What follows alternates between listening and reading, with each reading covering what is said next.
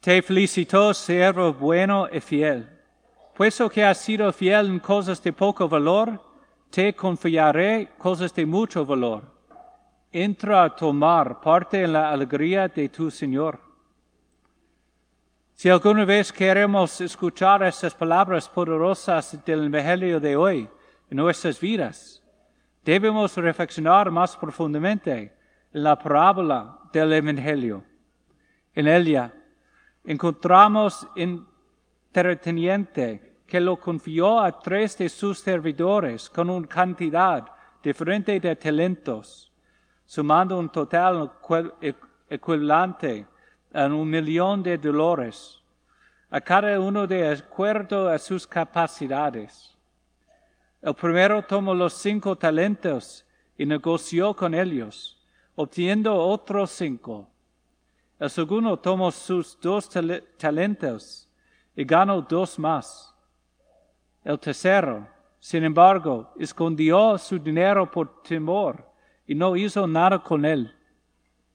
Al regresar, el amo estaba contento con los primeros 2 y les dijo: Te felicito, siervo bueno y fiel. Puesto que has sido fiel en cosas de poco valor, te confiaré cosas de mucho valor. Entra a tomar parte en la alegría de tu Señor. Al encontrarse con el tercer servidor, el amo se molestó, llamándolo malo y perezoso, hasta que eventualmente lo echó fuera a las tinieblas.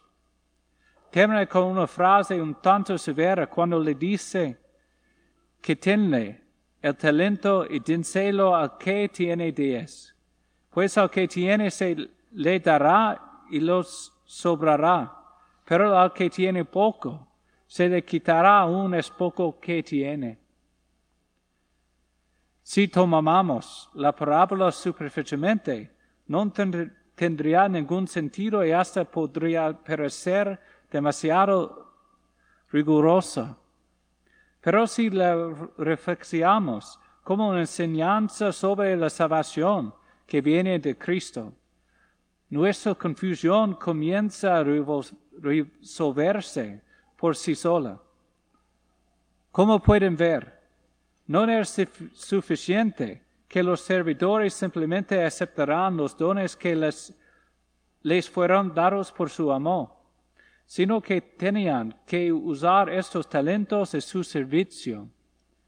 Aquellos que lo hicieron fueron recompensados, mientras que los que no perdieron lo poco que tenían. Es lo mismo cuando se trata de recibir la salvación que proviene de Jesucristo. Él nos confía a todos con talentos, con dones que Él espera que usemos para su servicio. ¿Quiénes lo hacemos? Recibimos la bendición de la salvación eterna, mientras que los que no usan los dones que Dios les ha dado para su servicio perderán incluso las bendiciones que ya tienen en esta vida, en la segunda venida de Cristo. Podría agobiarnos el pensar en qué tenemos que hacer para ganarnos la salvación. Claro que ahí es nuestro primer error. No podemos ganárnosla por nuestros propios méritos. Al contrario, Dios nos pide que participemos en la salvación que Él nos obtuvo al compartir los dones que Él nos ha dado con los demás. Aún sabiendo esto, podemos ver personas como San Francisco de Asís o Santa Teresa de Calcuta y pensamos: yo nunca podría hacer algo como lo que ellos hicieron. Cuando tomamos esta actitud, es que caímos en la trampa de ser ese tercer servidor que escondió su talento por temor y no hizo nada con él. Y aunque es cierto que Dios nos pide cosas grandes, también sabe exactamente de lo que somos capaces. Como escuchamos hoy en las Escrituras, a uno le dio 5 talentos, a otro 2, y a un tercero 1, según la capacidad de cada uno. A cada uno de acuerdo con sus capacidades. Él sabía que todos sus servidores tenían diferentes aptitudes, y él no esperaba que lograran lo mismo los 3. Al contrario, él solo esperaba que cada uno hiciera lo mejor que podía de acuerdo con sus propias capacidades. La única razón por la cual el amo se molestó con el tercero fue porque escondió lo que le había dado y ni siquiera intentó hacer algo con lo que tenía. Algunas veces nos paralizamos porque esperamos más de nosotros mismos de lo que Dios espera de nosotros. Queremos ser perfectos, cuando lo que Dios quiere es en realidad nuestro esfuerzo.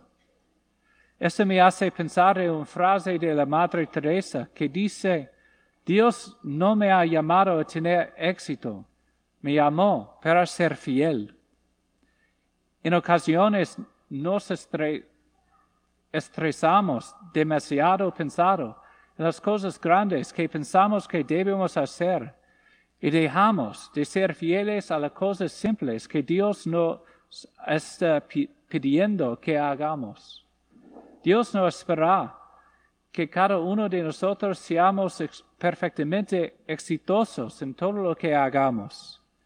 Lo que Él realmente espera de nosotros es fidelidad y nuestro mejor esfuerzo para hacer lo mejor que podamos con los dones que Él nos ha dado. En otras palabras, no todos tenemos que ser un santo imponente para llegar al cielo. No tenemos que ser otro San Francisco o Madre Teresa. Simplemente estamos llamados a ser nosotros mismos. De este modo, aun cuando nadie sepa todo el bien que hagamos, podemos ser santos, desconocidos, usando los dones que Dios nos ha dado de la mejor manera posible, poniéndolos al servicio de los demás. No importa cuál sea nuestra vocación, no deberíamos tener miedo de abrazarla ni preocuparnos de si seremos lo suficientemente buenos o no. Dios sabe mejor que cualquiera de nosotros que vamos a cometer errores. Y aún así, a Él no le importa la perfección. Lo único que le importa es que hagamos lo mejor que podamos con los dones que nos ha dado. Recordemos la primera lectura de hoy y la descripción que da sobre una mujer hacendosa. Dice que todos los días de su vida lo procurará bienes y no males. Trabaja con sus hábiles manos, abre sus manos al pobre y las tiende al desvalido. La mujer hacendosa es la que hace todo con amor, sin descuidar nunca a nadie. Y ese es el mismo estándar que Dios nos aplica a cada uno de nosotros, un estándar que todos podemos lograr. Nuestro Dios no nos está llamando a tener éxito, sino a ser fieles. Todos tenemos diferentes dones y cada uno de nosotros podemos lograr diferentes cosas. En lugar de preocuparnos por lo que no podemos lograr o comparar nuestros esfuerzos con los de los demás, que parecería que pueden lograr muchos más. Estamos llamados a ser valientes con los talentos que tenemos y lograr lo que podamos, sin importar lo pequeño o grande que pueda parecernos. Si hacemos esto, nosotros también un día escucharemos: te felicito, siervo bueno y fiel. Puesto que has sido fiel en cosas de poco valor, te confiaré cosas de mucho valor. Entra a tomar parte en la alegría de tu Señor.